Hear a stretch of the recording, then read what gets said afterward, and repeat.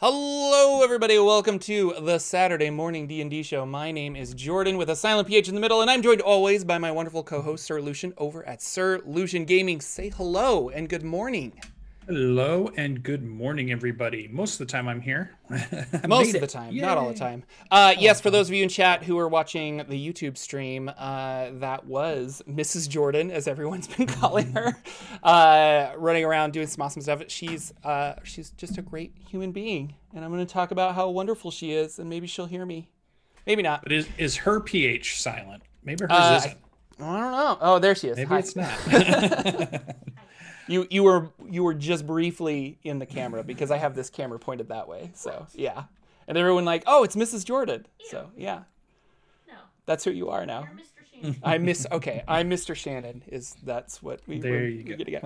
Welcome everybody. We are a Dungeons and Dragons podcast talking about all things D&D in the world of role-playing games, and lots of stuff's going on. For one, there's a little book that came out called Rime of the Frost Maiden, Icewind Dale book, and that is out. Have you looked at it? Have you done anything with it? Can we even talk about it today? I know. Yeah, no, I think you can because you got yours, so that's good. I was so busy this week, I've not got down to the game store. I want to do that maybe this weekend to pick up my cover. I've still got to. I always hem and haw when I get there which cover I want. Do I want one of the special edition ones or the regular one? And you brought up a good point about which cover to choose. We talk about this, I think, every time a new book comes out. Yes. And it's like, well, what cover do you get? And sometimes, like, let's see, the Mordenkainen cover, I don't think I cared for that one. And the Saltmarsh, and I'm talking about the alternative covers. Yeah. The Saltmarsh cover is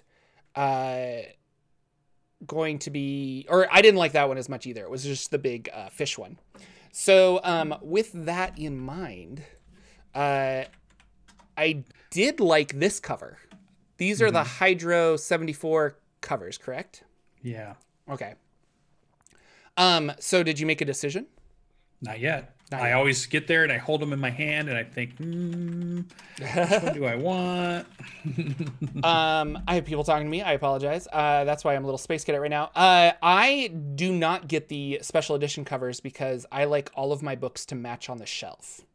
Yeah. And although now I'm kind of building, I'll show this maybe next week. I'll point the camera if I can finish the wall. But I'm going to point, I have my Forgotten Realms map over there. This is my gaming room. And I bought the Spirit Halloween Drizzt swords, and I think I'm going to mount them on the wall on either side of my map, and then I want to build a shelf where I can put all of my 5th edition adventure books up, and just have them sitting there looking cool so you can see the art and all that other stuff. Then it would be really cool to have the special edition covers or the Beetle and Grimm stuff for all that other things that come with a lot of the cool art and what have you. But I don't know. It'd almost be nice if they just, I don't know if it's 8 by 11, but it's about the size of a piece of paper. If they just sold like little sheets of all of those art that you could then either collage them together or you could put them on different things and they're just, thin pieces of paper, but it has the really nice looking art on it. Or maybe it's a really nice paper too, so it has the texture and the feel to it. That'd be kind of cool. No, they need to have a poster, like the poster option, because I really like the alternative cover for Tasha's Cauldron of Everything, but I don't want that as the book cover. Like I want that as like a really nice poster on the wall, and I will pay for that. I'm like, they need to have a place where I can just buy the poster. I think that's really cool. I like it. But anyway, I picked mine up on Amazon. I know it's like so not Amazon cool shipped it. I know it's not cool to support your, like I need to support my local gaming store, but like I just am busy and I can't get out there. And for talking about it and review purposes and being in the know, I like to get it, and Amazon does the same day delivery. So I did that route. And actually, I had the baby went to sleep really early last night. And so I was like, well, I have all this free time. And I was going to work on some videos, but then I decided I wanted to just sit down and really read Frostmaiden. So I got through the whole thing last night. I didn't meticulously read it, but I went from, okay, this chapter is kind of going over here, and this is the main story, and then the story takes us here, and they have to battle this guy. And my initial thoughts is it's really fun. And one of the things I liked about previous things that they've been making, we'll talk about, what is the word? Ghosts of Saltmarsh. I liked that for how... That's a great book. It is a great book. And I really liked that book for how open it was. In the sense that it was very modular. I think that's the word I'm looking for. So if I wanted to start a party at 5th level, I could, and then they could just start here and we could run through. And it's like, they don't need to really know all of the previous stuff. It's just like, here's what's happening now. And looking at this, it goes from levels 1 to 11 or 1 to 12, I forget. And you can start at level 1. But really getting from 1 to 5 is just you being a part of 10 towns and getting to know the people there. So from those first 5 levels, you're doing various little missions for people in 10 towns. You're running around and you're helping them out, getting to know the lay of the land, but it's still a little too dangerous for you to go out into the tundra of Icewind Dale, so you're just kind of helping people out. But through that, you can set up a base of operations. The town really likes you, so you'll be able to like buy a house there, and so you can have a home within within 10 towns, which is really cool, and I like that a lot. And then at level 5, it's like, okay, we got to go check out this stuff that's like rumors are like happening way in the deep of the frozen tundra. We got to go check it out. And then you go and you explore that and things like that. So I was not super keen on just like playing this. Or I didn't want to start another game at level 1 because I'm tired of level 1. But this, you really could start at level 5 super easy.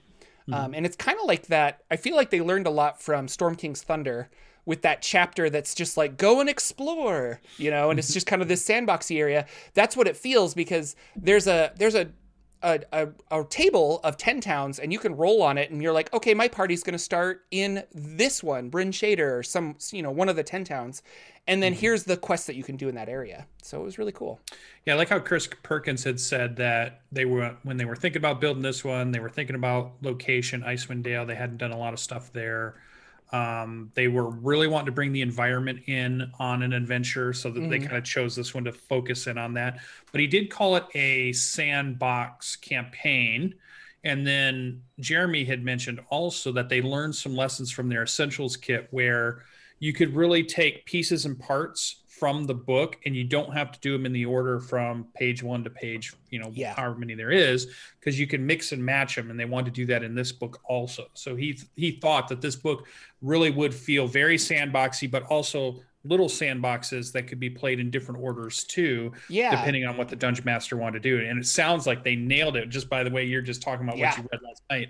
They nailed what they were saying they were trying to do. So a very sandbox type adventure, which means that leaves it very open for a Dungeon Master to improv, put stuff in, add stuff in, but also puts it in so that they can do it in any order they want. And Jeremy had said one thing, that this hopefully adventure would be easier to prep, because you could really focus on the part of the sandbox that you're in, and you don't really need to know all the other pieces to get going. You don't have to look that up until your players actually get there. Kind of thing.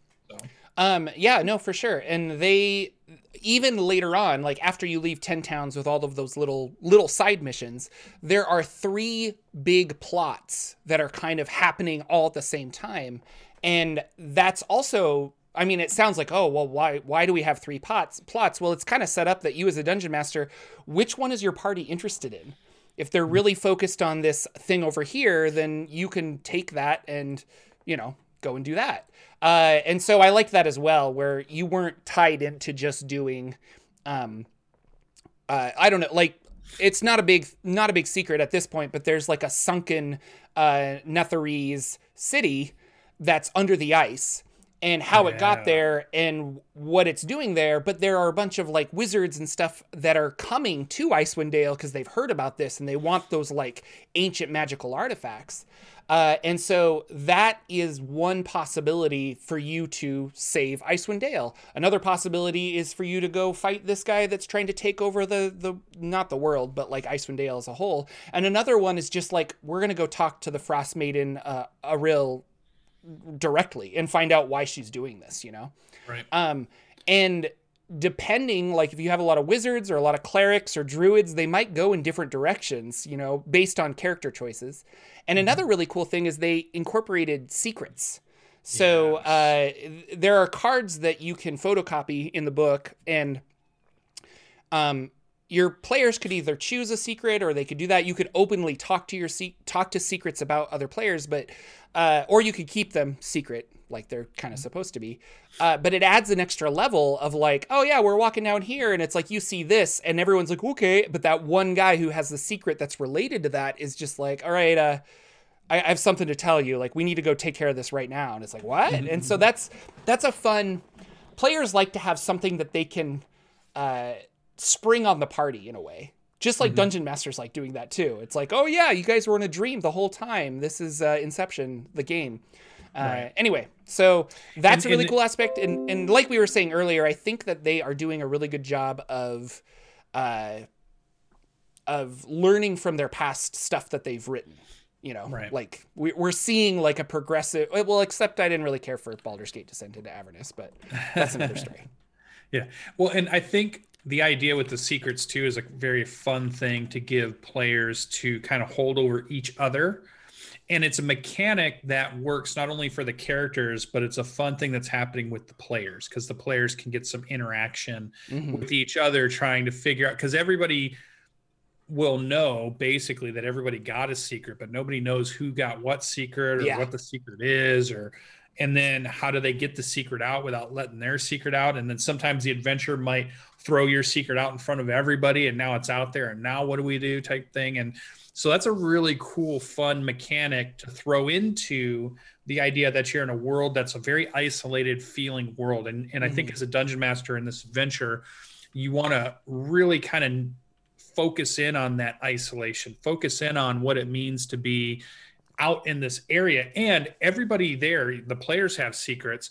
So you should immediately imagine that everybody that goes to Icewind Dale, the only reason anybody puts up with that type of a harsh frontier is they've got bad secrets too, right? Because if they could live in the sunny beach area and you know, drink Mai Tais all day, they would have done that. But nope, something happened.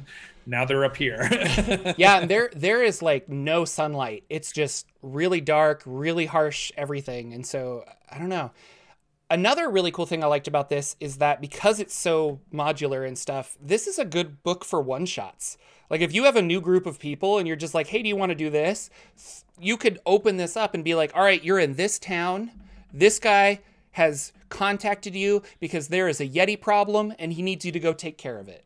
And like, there's your 2 hours of D&D.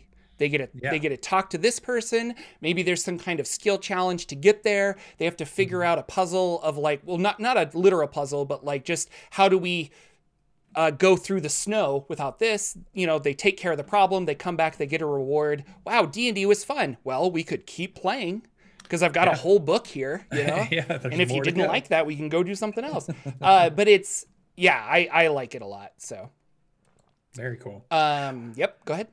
So how many artwork is going to be good in Artwork's there? amazing. Was there any, most of it's Dungeon Master stuff. Did we get anything player centric in this book? I didn't know if we didn't get classes or races that got introduced. They updated the Goliath race. So the Goliath race is in this book because Goliaths are from the north and stuff. And now Goliaths have cold resistance as a racial feat. And I think they upgraded D&D Beyond. So if you go to Volos, where the Goliath originally was, he now has cold resistance. It's just a ninja update that they did.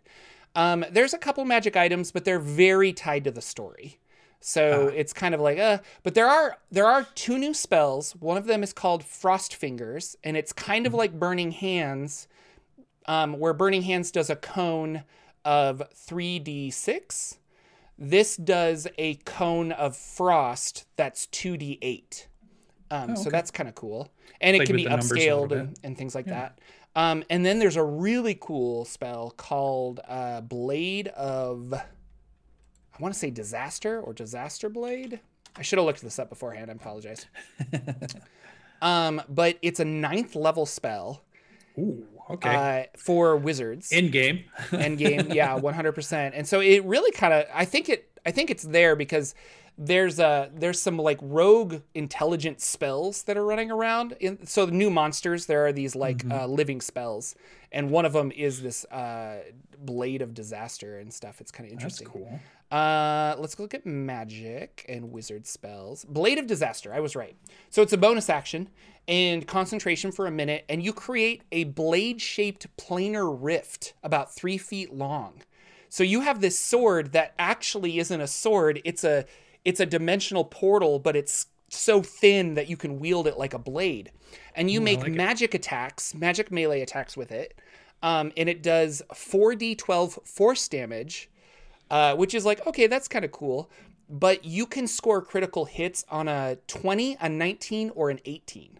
Ooh, and when you score a critical hit, it does an extra 8d12 on top of the 4d12. So every critical hit, you're doing 12d12 force damage. And this, you can like let it go, and it can like go around, I think 30 feet of you. Bonus action, you can move it around for 30 feet. And almost like a spiritual weapon. It is. Kind of yeah. Only it's like a cool spiritual weapon. No, spiritual weapons are a great spell. The downside is its concentration, but much like Mordenkainen's sword or something, there's a 7th level spell that's a lot like spiritual weapon, but spiritual weapon is better in every way. Right. This is kind of like, yeah, you can, anyway, because it's also a planar rift, it can go through barriers really easy, like just harmlessly, like it just floats right through them because it's literally bending space around it, I guess. I thought that was really cool.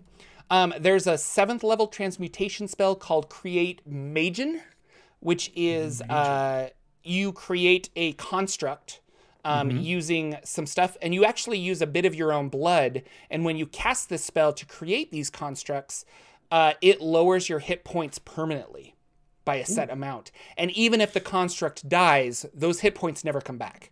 Like that's your sacrifice to create this creature.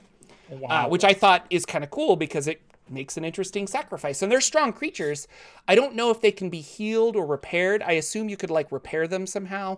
They didn't have a lot of information on that, but it's because you're not creating a bunch of those. Then you might get 1 or 2 off ever. And well, then you'd be like, well, I got hit points. I can't keep giving them exactly. I mean, you could create an army of them and have 1 hit point. And I say army, you could create like a dozen maybe.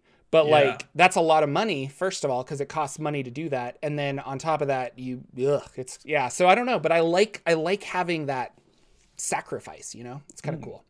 And that was it. So player centric, no, but and the magic items are, like I said, they're very tied to the.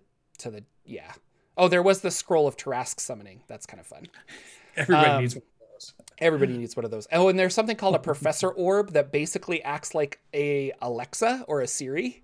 Oh, like nice. It just follows you around, and you're like, "Hey, Professor Orb, what's the like blah blah blah?" And it'll tell you things, and it's kind of fun. It needs a name. Around. It needs a cool name then. But no, I think it's an adventure. It's mostly for players, 100 or for DMs. Dungeon but Masters, yeah. I think it's a really cool adventure. I like where it's going. I like the whole thing. And I like how modular it is. And it's kind of like, it just reminds me of all the good things of Ghost of Saltmarsh. And I liked that a lot. So, yeah. Very cool. Well, yeah, if I was going to run it for sure, and I knew I had a group, I probably would get it on my Roll20 then, because I'm sure they're offering it there. Because then you get all the maps and all the tokens and all the lighting and everything, and all that stuff's ready to go for you to play it. So that'd be kind of cool. Well, that's interesting. I think it's a cool one. I love the artwork to it. I love the atmosphere of it. I like it takes us to a different area we haven't really been into. We get a little bit off the Sword Coast in a way, much more north, but so that's kind of cool. Icewind Dale, I mean, it had 2 video games, Icewind Dale 1 and 2 back in the day. And it's had a lot of stuff in that aspect. And R.A. Salvatore's whole Crystal Shard novel series takes place in Icewind Dale. So it's not an unfamiliar place, but it is unfamiliar from the previous adventures that we've been getting, you know. Right. So. It's nice to get 5th edition up in there. Yeah. To kind of represent some of that too. So yeah, I really do we like think it's the last Forgotten Realms adventure, or do we think there's still another Forgotten Realms adventure coming? Like, what big city haven't we done, or what big area we haven't done besides heading out to? I mean, Calimshan, You think they would do those? Go real south on the Sword Coast. That's the only thing I could think of, unless they want to just jump over to Thay, something interesting like that. You know, there's I'm surprised lots of, they haven't capitalized on a good Thay adventure. We've had Thay villains in a lot of these adventures, but we haven't had, you know, Thay. Boy, of the 4 years now, I've been making YouTube Forgotten Realms videos. I always think I'm going to run out of stuff, and then I uncover one little thing, and I'm like, what the? And then I just rabbit hole of information. So if they wanted to, they could make adventures till they're blue in the face. But who knows? They might be, you know, I think they like these Magic the Gathering source books, and maybe that's another thing. Like, it wouldn't surprise me if they made not necessarily a hardcover, but what if they made a soft cover, like, here's 3 adventures in Ravnica. You know, there's a lot of Magic the Gathering people that would be like, well, now I can utilize my Ravnica book that I bought, my setting, and I've got these fun adventures to play, and they're all themed in Magic the Gathering. I don't know. Now that I say that out loud, I'm kind of surprised they haven't done something like that. But yeah, well, we know we've gotten Waterdeep, Baldur's Gate. We kind of got Chult. So Port Nyanzaru is that's Chult. And then we got Icewind Dale. We Storm really King's haven't gotten Thunder? that one takes part in Waterdeep and then heads out. But in there, we get Daggerfall we haven't really gotten, but that's a town, not really a city. The one I keep thinking Luskan that is a big city that we haven't really done, but not very big, but yeah. What about Silvery Moon? We haven't got anything out of Silvery Moon, which is a big kind of, it's got a elven touch to it. It's got a magical district that's almost Harry Potterish in some ways, with I'm trying to think of the school of magics that are there, and I think that'd be a really cool place that they haven't really touched on either. I loved it when I got my players there for the first time running Storm King's Thunder, because Storm King's Thunder takes you everywhere in the Sword Coast, which is really cool. You have a chance to do anything and everything with that one, because it is one of the most detailed Forgotten Realm adventures I've ever seen. If you read through that book, if you want to know a lot about Forgotten Realms, or at least playing your adventures or putting your campaign in Forgotten Realms, I definitely recommend picking that one up for sure. Because like you said, chapter 3, when you go to sandbox mode, it's like crazy cool, the stuff they've put in there about the different places on the map. And it's humongous, all the stuff that's going on. So very cool. Well, I guess that one's cool. I know I'm super excited for Tasha's, which is the one after that, which is the more player-centric book that we all get more options. I know that we're in Celebration D&D right now for this weekend. I mean, we're having our Saturday morning D&D show during the 2020 D&D celebration, which is cool. They're streaming right now, if you've been watching that. Did you catch any of the celebration thus far, Mr. Jordan? I watched the Chris Perkins and Jeremy Crawford spoke together about mostly Rime of the Frost Maiden and just why it was cool, and a couple of like design going forward with Tasha's. There was a game yesterday that I caught a little bit of. And then this morning I was talking with Ted from Nerd Immersion, and he's just like, dude, this interactive map for the D&D celebration has got all these like Easter eggs going through. He's like, look at this stuff that I got. And I'm like, what? So I actually was planning on watching it or kind of seeing what the coverage was. And then I spent all morning trying to figure out puzzles. So if you guys aren't aware of it, if you go to the D&D Beyond celebration, not D&D Beyond, sorry. If you go to the D&D Celebration 2020 website, there's a big map, and within the pictures, like if you click on Bryn Shader or the Spire of Netheril or something, you'll find a big thing of art from the book. And then sometimes there's interactive stuff within that open puzzles. So basically Easter eggs.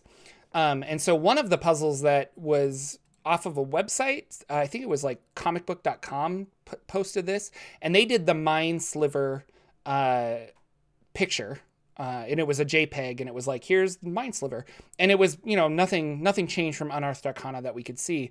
But there's a gelatinous ice cube familiar that's in there. There is another spell called Tasha's Mind Whip that is another puzzle that you can solve, and along with that Mind Whip, there was Nethery's Ghost Stories, which is a magic item that, let me read it really quick. It says, reading from this Nethery's book of horrifying ghost stories for 10 minutes, it grants you advantage on a single related history check and gives the reader nightmares. You must succeed on a DC 13 wisdom saving throw to successfully complete your next long rest. Nice. So you could get advantage on like learning some lore history. And like I said, this is a magic item that is probably very tied to this adventure. Because when you're exploring things about the Netheril, it's like, I really need to understand this device. Well, roll a history check and maybe you can figure out how to like use it or something, or which way to go, just a history check. But I like that. It's kind of fun. So very cool. And the gelatinous ice cube familiar is really cool. That needs to be added as canon. And I think it is. I think you can use this for Adventure League, at least, because it's got a little Adventure League sticker on it. So I think it's an Adventure League thing. And it uses the statistics of an Oobleck spawn, apparently.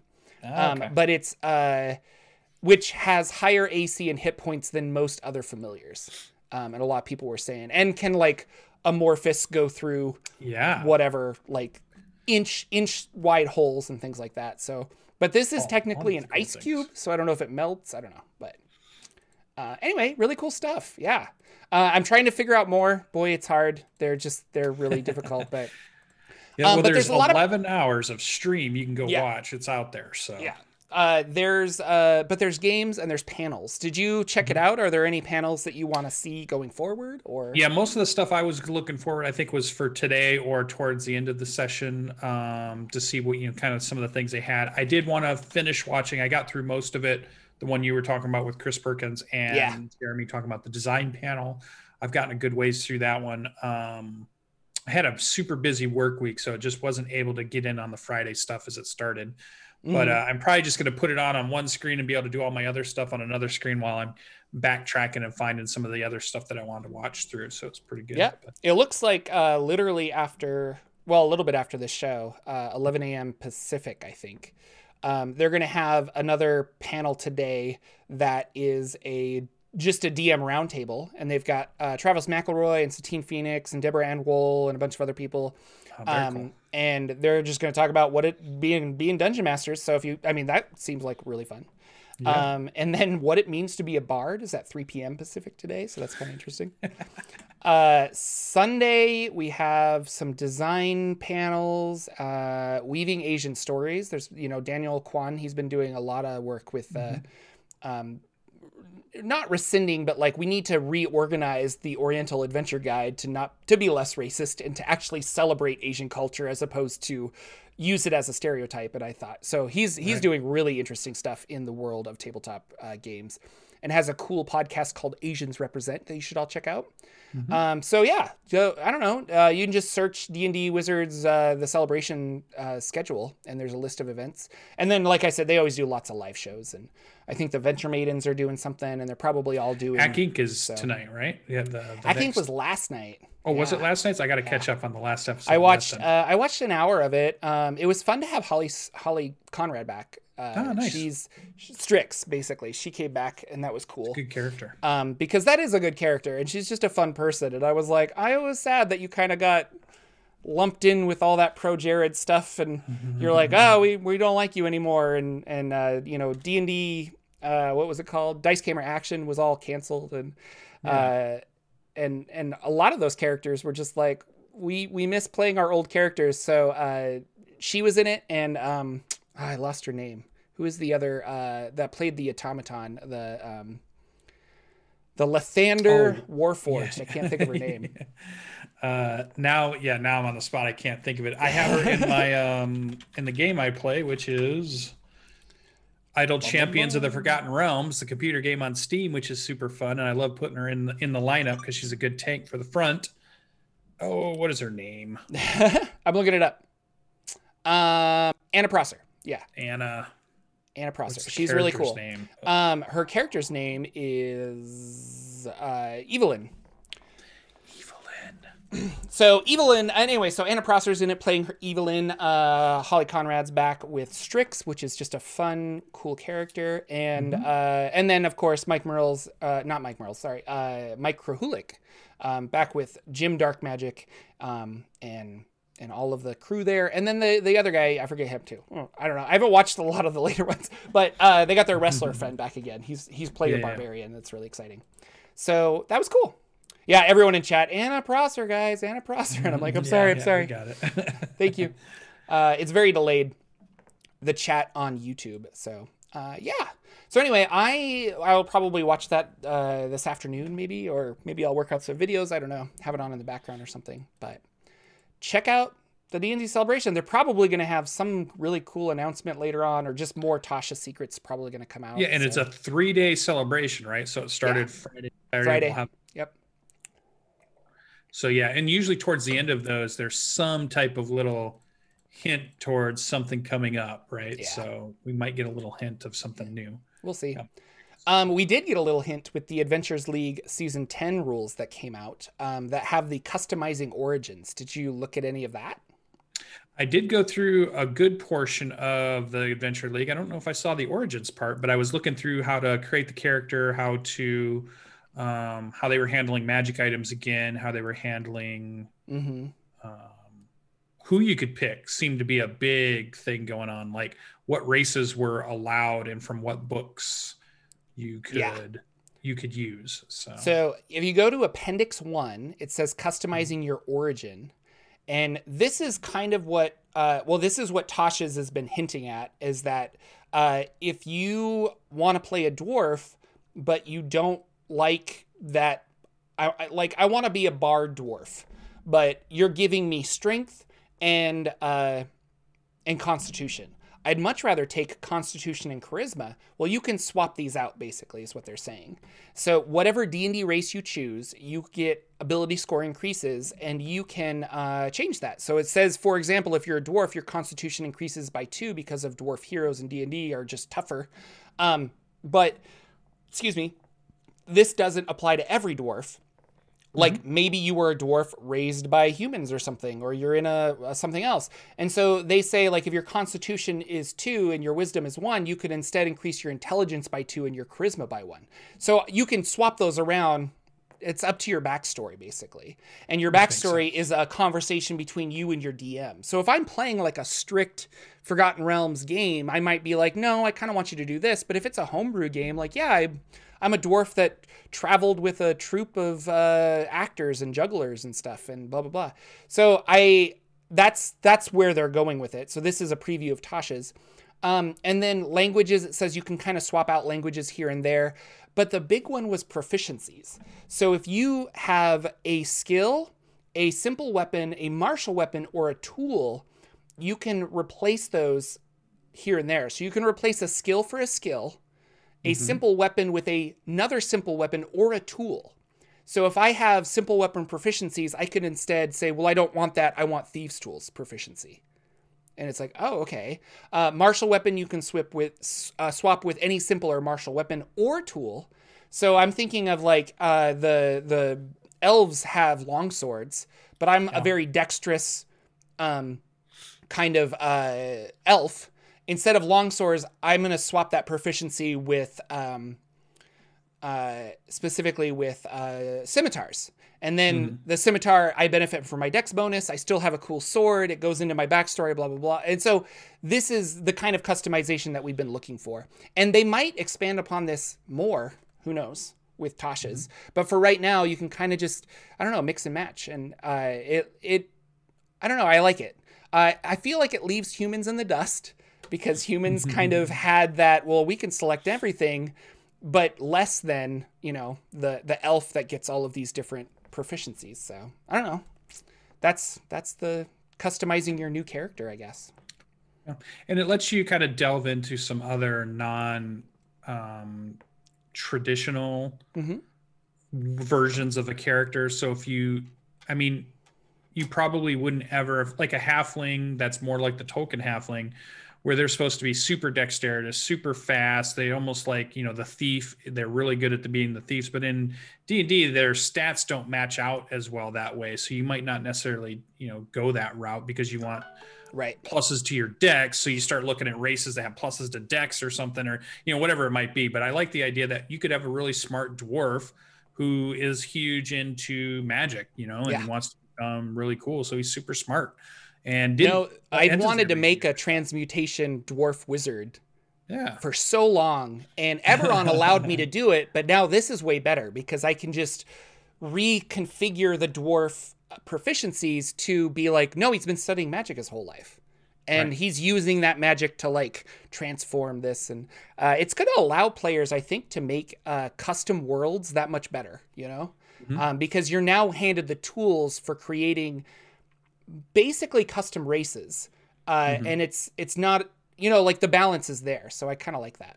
But. Well, and you still can create a character that doesn't have to necessarily match the race you came from. So you could play the Drow who isn't stereotypically Drow. You could play the Duragar character who isn't stereotypically Duragar. You could play whatever it might be, the Triton who hates water, or, you could play I'm playing an Aarakocra that doesn't like flying. That was my kind of contribution to that idea. I just wanted to delve into what would happen if you were playing a Birdman who didn't like to fly. What ends up, what happens there? Yeah, because there's going to be somebody in the community that doesn't like something. That's just how it is. Yeah. Some people in chat were saying like, well, can you be humans with dark vision because you were raised in the Underdark or something? Again, that's a conversation with your DM, but according to these rules, no. It's just ability score preferences or ability score increases that you can swap around and proficiencies with weapons and tools. And they in the guide, they specifically didn't say proficiencies with armor. So I know a lot of people were talking like, well, I'll take Mountain Dwarf and I'll get rid of my armor proficiency for like all these others. And I'm like, well, it literally only says weapons and skills and tools. So I don't think you could take your, armor proficiency and change it. But Tasha's might change that. Who knows? Yeah. But as far as like, I was imagining it being a bunch of points. And it's like, okay, if you want dark vision for your human, then that's 5 points. If you want this, and that's how I thought they were going to kind of balance it. But this is easier, and it's just swapping, which is, so. No dark vision humans. We can't invalidate that dark vision spell that nobody takes because everybody just uses a lantern instead. So. And as a dungeon master, you can do whatever you want in your worlds anyway. Yeah. So. You can handle, and all of us handle dark vision a little bit differently too, the way we play it and the way we use it in our games and what it can actually do or not do, how good it is or not good.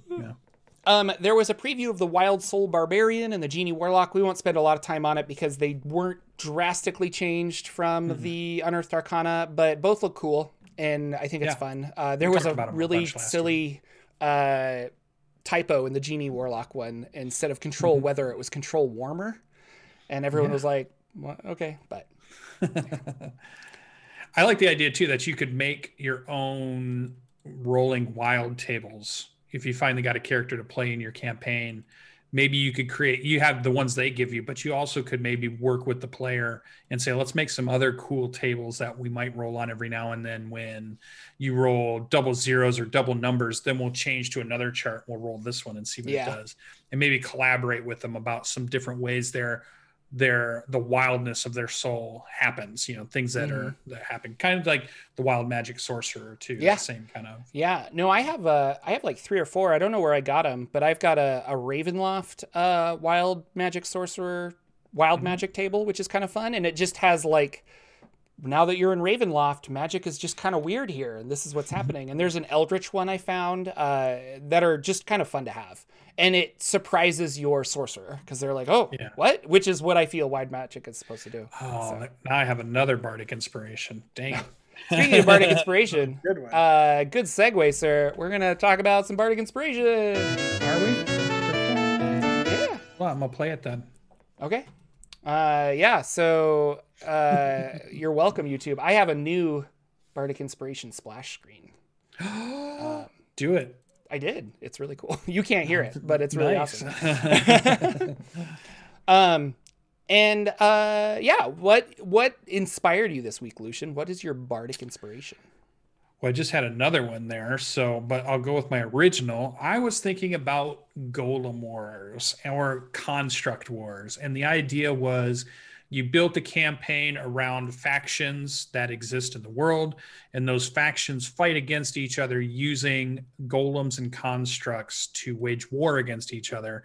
And what I thought would be cool about that is you could really hone in on the types of constructs or golems that certain factions might use represent maybe their kind of their personality of a faction, you know. So you might have more metallic ones for, you know, certain groups. You might have more like flesh golem ones for another group. You might have elemental style ones, or stone constructions, or sand constructions, or water constructs, or water golems of some sort, or just like all these different maybe groupings, and they're waging war against each other. And then you could have your players either that's all happening around them, but they're still doing adventures while those things are happening or moving around and they see them, or directly involve them in the whole war that's going on between them.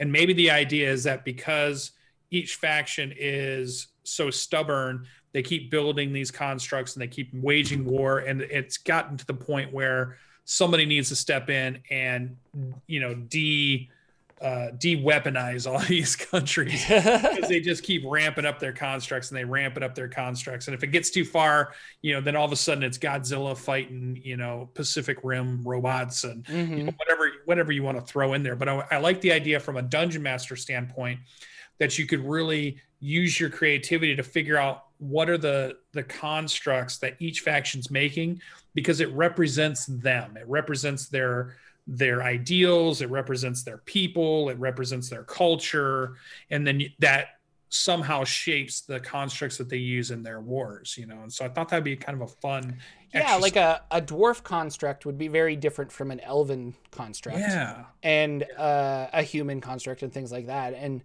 you also use the resources you have. So like the necromancers down the way, their whole nation is going to make flesh golems, and we're going to have like treant kind of things for elves, and you're going to have like weird stone ones and stuff. So, yeah. I think that'd be super fun. And then the other one that I just had, just because you were talking about Wild Soul Barbarian, what about a very Cthulhu-esque adventure campaign where those eldritch gods are just messing with magic, so that all your magics that are happening have some type of randomness to them, or something happens to the spells they're using. And that's the adventures trying to get magic back to the way it was before these eldritch gods started messing with whatever you call your weave, or whatever your definition of the magic in your world is. Yeah. So there's two for you. There's two. No, that could be a fun adventure. And that's like, I cast, I don't know, I'm trying to think of like magic missile, but instead of magical missiles, it's like little blobs of acidic slime or something, because like magic is literally, you're unable to control it as you were before, you know? And it gets worse the closer you get to one of the eldritch bosses, right? So the closer you get, the worse magic is messed with. So the farther out you are, everything seems to work fine, but you know you're getting closer as your fireball does something that you did not expect your fireball to do, or something like it's like an explosion of daffodils or something, you know, just something crazy. So this is crazy. Well, that's cool. What about Jordan's? What about Jordan? Sorry. My bardic inspiration came, I think we talked about this before, but I have been looking into familiars lately, and I like the Find Familiar spell, and I'm actually using a variant familiar from the Witch Plus Craft. They did a Kickstarter. Really, really cool book. And I like familiars, and so I had this idea of like, what if we had, what if the adventure is everybody's wizards got trapped somewhere, and it's up to the familiars to save them. So you're all going to play these like silly little animals that have to like infiltrate and rescue your wizard from some magical thing. And I like that. And I don't have any ideas really past that, but I like the idea of like, I play a little piggy bank and you're an imp and you're a gelatinous ice cube. And we're just like, what do we do? Like, our masters are trapped in this tower, and you have to figure out using the skills you have, how do you get there and how do you sneak past things? And Yeah. Quasits and imps and pseudo dragons and owls and rats and snakes and all kinds of cool stuff. That they're all smart too. They all have though they're smart, and they can have a level of magic maybe if you wanted to make it a little easier, or maybe they know how to like, oh well, I know that my master has these potions. We'll go get them, and we'll carry them around, and we can drink these potions to enlarge ourselves or make ourselves smaller or whatever. I don't know. I like it. So. I don't know, like that would be a fun if your party got TPK'd or something, and then it's like, okay, you guys got to play all these familiars to like rescue your main character out of jail. Like I like that, so that is fun. I like it. Yeah, but again, I feel like we've talked about that before. I don't really remember. Maybe. Well, you guys let us know if that was already talked about in an episode. We'll disqualify Jordan. Disqualify Jordan. He is canceled. Lucian, we haven't talked about games in a while. Because like we've just had long episodes. What are you doing? What are you playing these days? What's happening? Dungeon of the Mad Mage. I mean, we went right from Waterdeep, had a great adventure in Waterdeep, and then moved right into Dungeon of the Mad Mage. So I'm definitely doing dungeon delving every week. We're down on level 2-ish. I think we're almost done with level 2. We might be ready to go down to level 3 now. Are there 20 levels?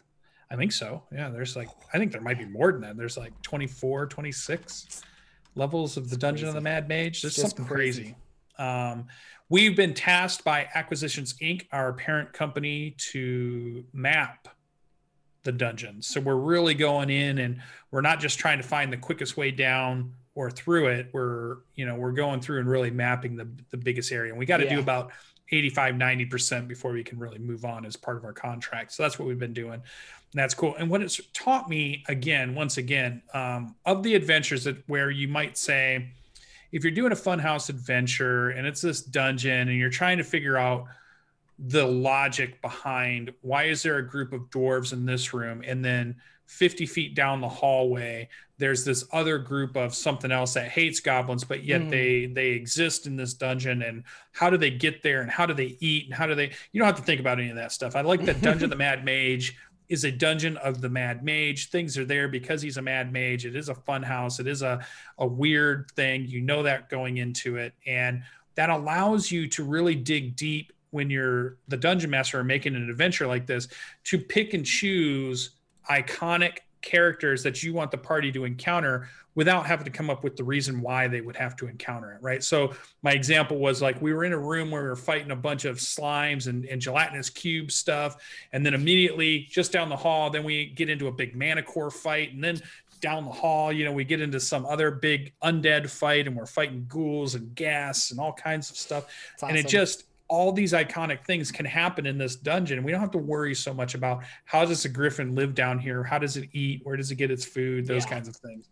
We can just fight them. We're going to get to fight them. We can fight a black pudding. We fought, and we fought some slimes, which was really cool. Keep trying to think of the iconic ones. Yeah. Because you're just Flaming Skull.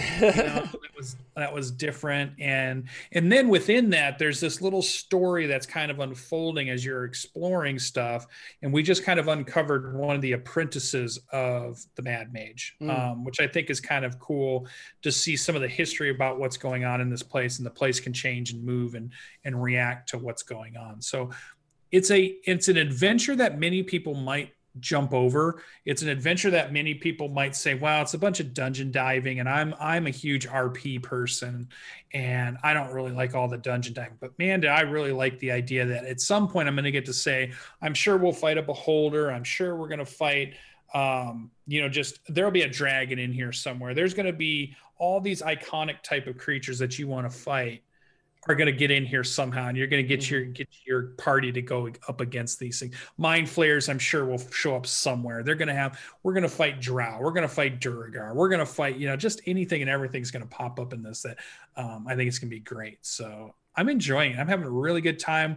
6th level at the moment. We're about to hit 7th level. I'm in a multi-class for the first time playing in a campaign. I've always theory craft multi-class characters, but I've never really played one starting from 1 to wherever we're going to multi-class. This would be the first time I'm doing 6 levels of fighter, and I get to move into my levels of cleric, and I'm going to do cleric of the Twilight domain. Okay. That's a UA, really right? Cool. Okay. Yeah, UA article was really cool. And I'm playing this Aarakocra who decides he just has an affinity with the underground, not above ground. So I'm just trying to lean into this whole thing where I might even stop using my wings, and I might start, he just like a whole thing he's going through that in my mind that nobody else in the party probably cares about. But in my mind, there's this whole thing going on with this character that I just found interesting and I'm enjoying exploring, which is the best part about playing a character. Yeah.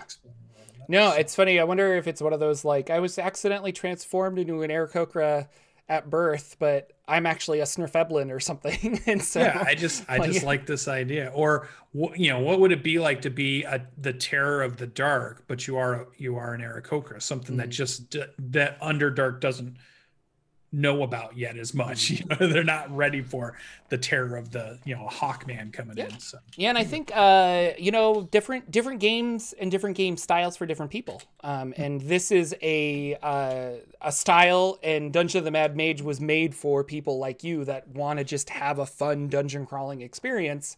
That's not for everyone, but either is super heavy roleplay things. Like you don't see, those people that want to number crunch and actually play this game kind of more tactfully.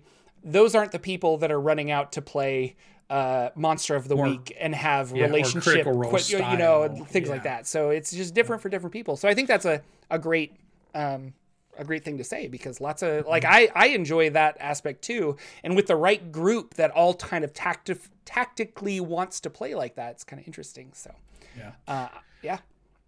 It was fun too. One of the characters ended up being, every time he sees a were-rat anywhere, he immediately attacks it because his character has some type of problem with were creatures.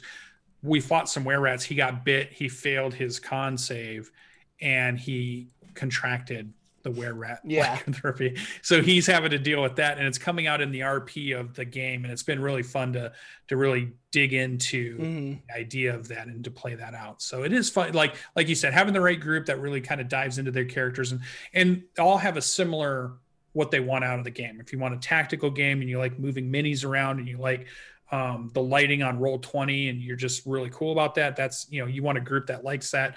Or if you're the group that just loves theater of the mind, they love the story, they love the intrigue, they love the plot twists, make sure all your group likes that and your DM is matched with that. And you're going to have some of the best games that you just want to talk about for hours and hours and hours, when you get your friends to sit down and listen to you. But what did Jordan get to play? He's got a bunch of time to tell us about all his games. So I'll talk about Rod of Seven Parts. My players are trying to get the 6th rod fragment, so they have 5 of them, and that has led them to a weird extra dimensional space. And I've been having a lot of fun with this because it's like, I think 300-yard diameter world.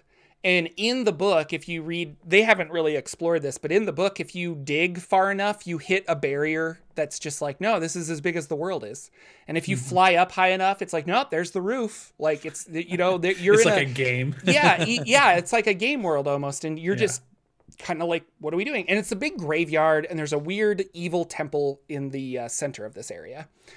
So they fought some undead. They're kind of like running around. They ran into a guy named Jory Stable, who is claims to be a vampire hunter, and he's here to kill vampires. And the whole module is kind of just leading them in weird directions. And I'm looking forward to when they solve this area and they leave. I'm like, what did you guys think of that? Because it is just like misdirection after misdirection after misdirection, and it's kind of interesting like that. So they went into this temple, and they fought some dragon devil creatures called the Abishi or Abashi. That are found in Descent into Avernus, actually. The stat blocks in that book, I think. And Mordenkainen's Tome of Foes, maybe. I don't remember. But so that was fun. They fought some of these dragons, and more weird clues, like why are they here and things like that. I don't really understand. They found basically the guy that runs the temple, who approached them and said, I have this rod fragment, and if you want it, I need to know I can trust you. Like, what are you going to use it for?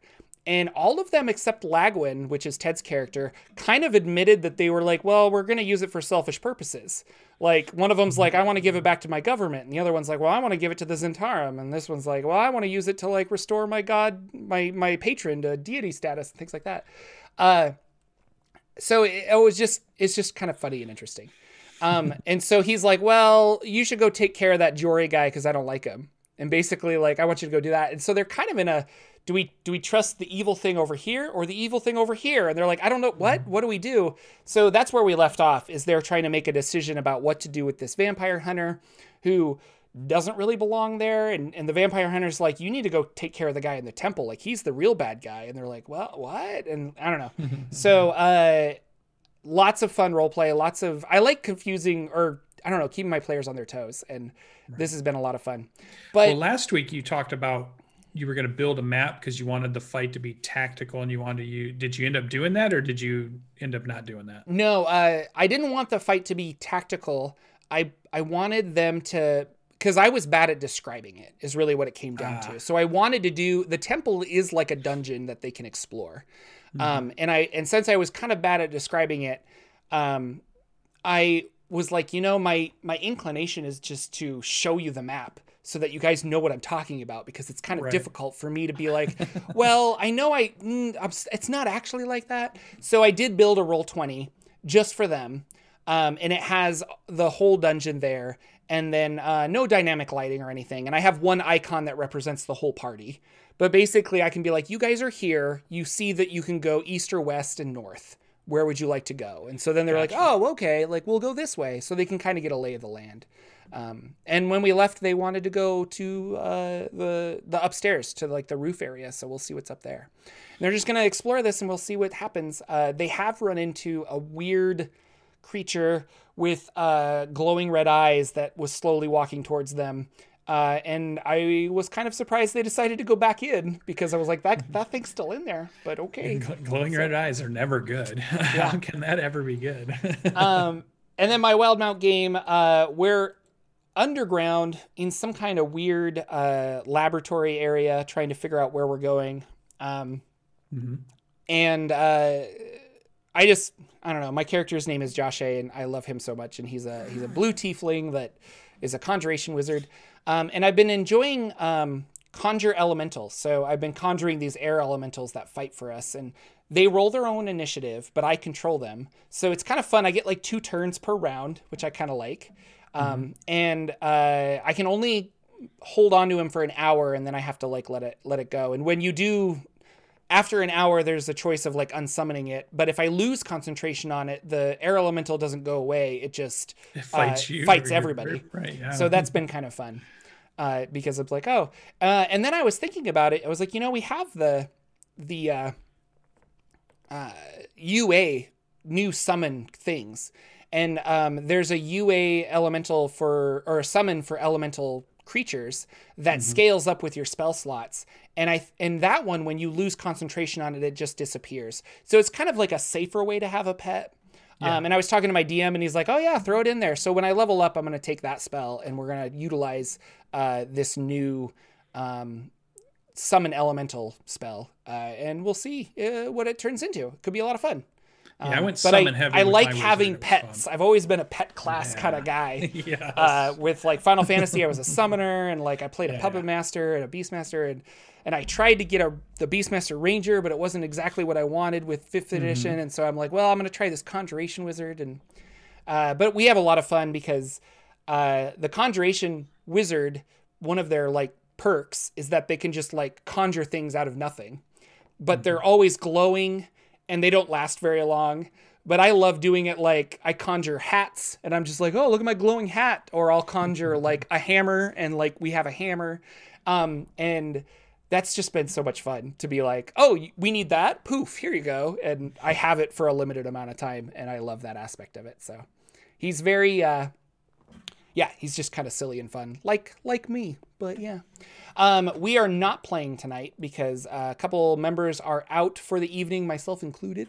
I've got other plans this evening. So we'll be back next week, but we're just kind of exploring this area, trying to figure out like what's going on. And it looks like they are experimenting with dragons and creating weird dragon hybrids. Whatever dungeon we're in, we don't even know. Is your really how we got timeline there. part of the same timeline as the Critical Role game, or has he said your actions where they fall within the universe of the Matt Mercer game actions? Basically, my DM said that yes, Critical Role is there. He's like, but he didn't want to try and match up events, so he's like, just take Critical Role out of the equation.